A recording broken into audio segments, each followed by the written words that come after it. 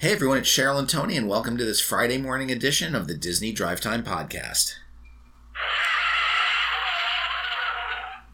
How you doing? I'm good. Good. Lots of news today. Not as much as yesterday, but... We got some news today. Let's start with something that's close to our hearts. Pop Warner weekend is this coming weekend. It's actually not just a weekend, it's a whole week. It's from the 7th of December until the 14th. Isabel is just getting herself ready. She flies out tomorrow. So it's a very busy time. Not so much in the parks. I mean, you will see a lot of cheerleaders and football players, I suppose. But if you're staying at the All-Stars and you're not with Pop Warner, good luck to you. Yes. So this is the 63rd annual Pop Warner Super Bowl, because they focus on the football teams. This is the 23rd year it is at Disney. It is being held at the Disney's Wide World of Sports complex. And there will be 72 football teams and over 500 cheer and dance teams. Isabel happens to be a coach on one of the teams from our town, so she is there solo. And hopefully she'll be getting over to Rise of the Resistance and sending us some reports and some pictures. I know. Yeah. Got it all planned out. That's right. And speaking of Rise of the Resistance, it's a very big day today. Yes. Because Rise of the Resistance opened to the public. Mm-hmm. Yeah, it seemed like it was a pretty successful opening. There was some downtime. It was more successful than I thought it was going to be. It was a fairly short downtime, right? Just like about an hour and 15 minutes or so? Yeah, it was not that long. Which isn't too terrible. And it's getting rave reviews. People love it. I think it's getting much better reviews than Smuggler's Run. I mean, when people came off of Smuggler's Run, you could tell they had wanted to love it. You said people wouldn't give it bad reviews. Right.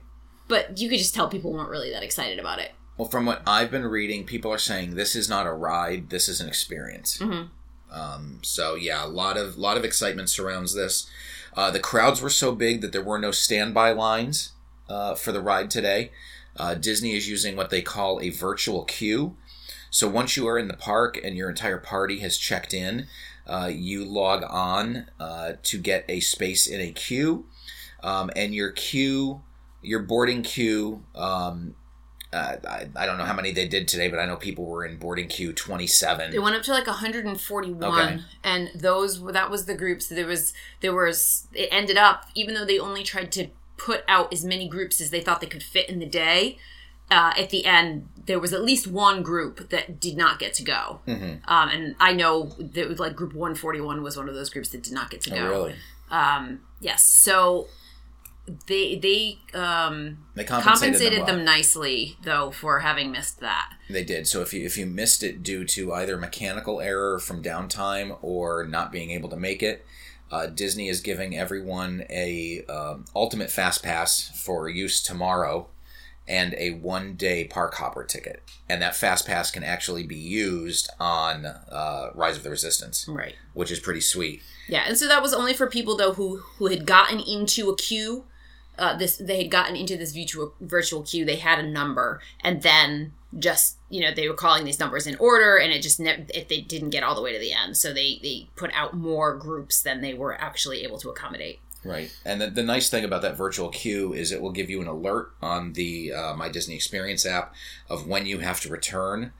You have 2 hours from the time your alert is sounded to get back to Galaxy's Edge. This is something you cannot do outside of the park. Like I said, you have to check into the park. You have to have tickets for that day. You have to physically be inside Hollywood Studios to check in. To get into the queue. But once you have your queue number, you can leave the park. Right. So, you could go over to a different park. You could go back to your resort, whatever, just as long as you're not more than 2 hours away from the park so that you can get back in time when your alert comes up. And it's a very interesting caveat that they have that says it's important to note that joining a boarding group does not guarantee the ability to experience Star Wars Rise of the Resistance. Okay. So. But they still were compensating people if they didn't get to. So. Right. Correct. All right. Very good. Today was also a big day because it is Walt's birthday. Well, it was. Now, by the time you listening to it, it was yesterday. Right. But it was his 118th birthday. Yes.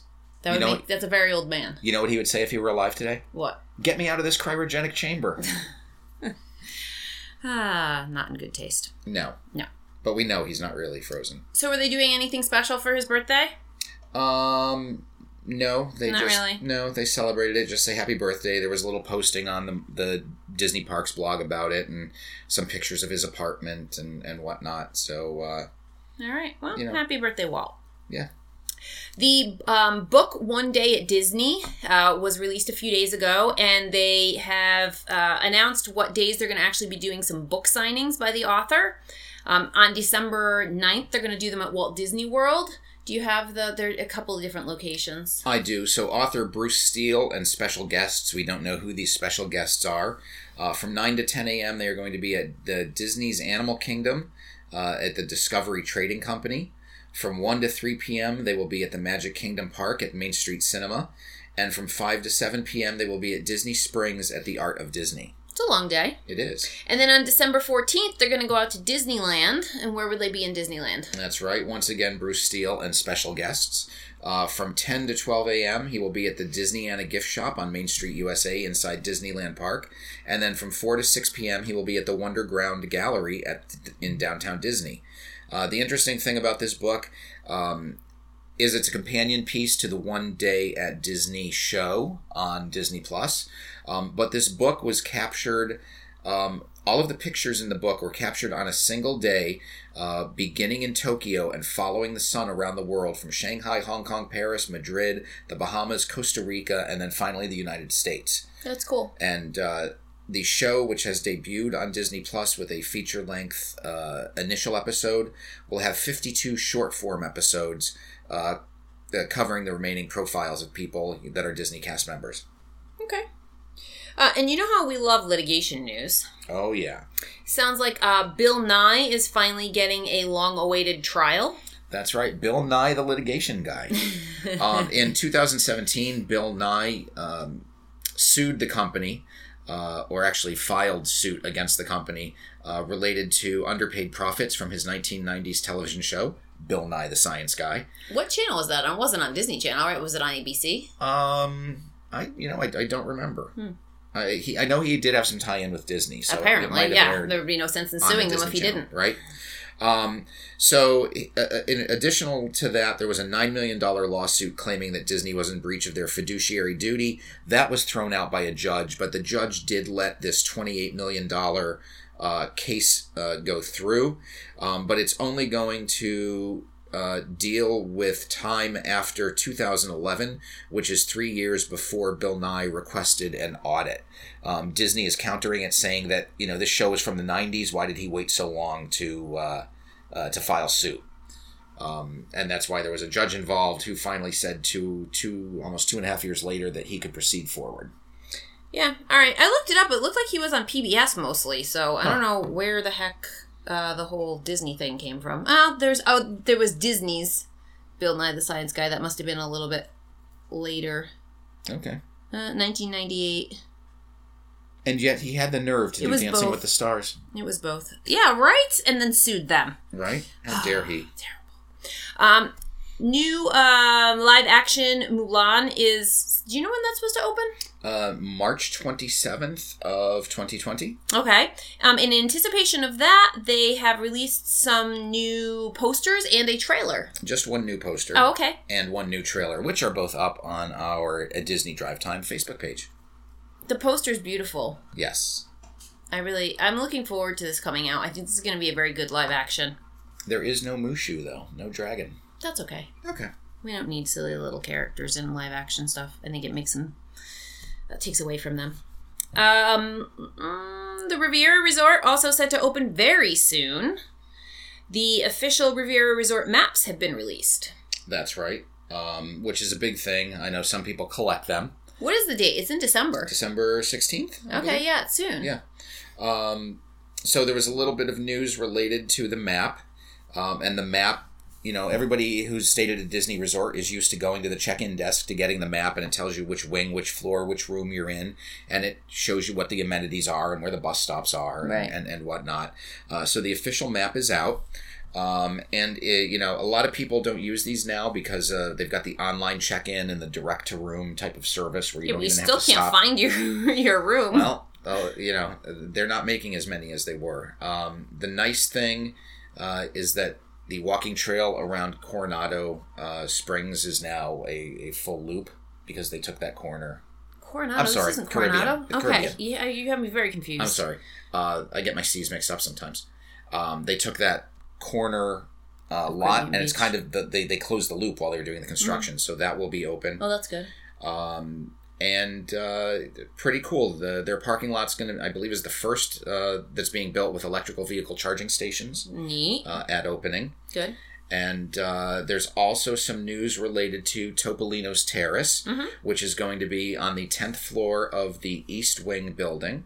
And it's going to be a restaurant, and they will have a character meal there. Yes. They have, Minnie and Mickey? Minnie and Mickey. I believe it is a character breakfast.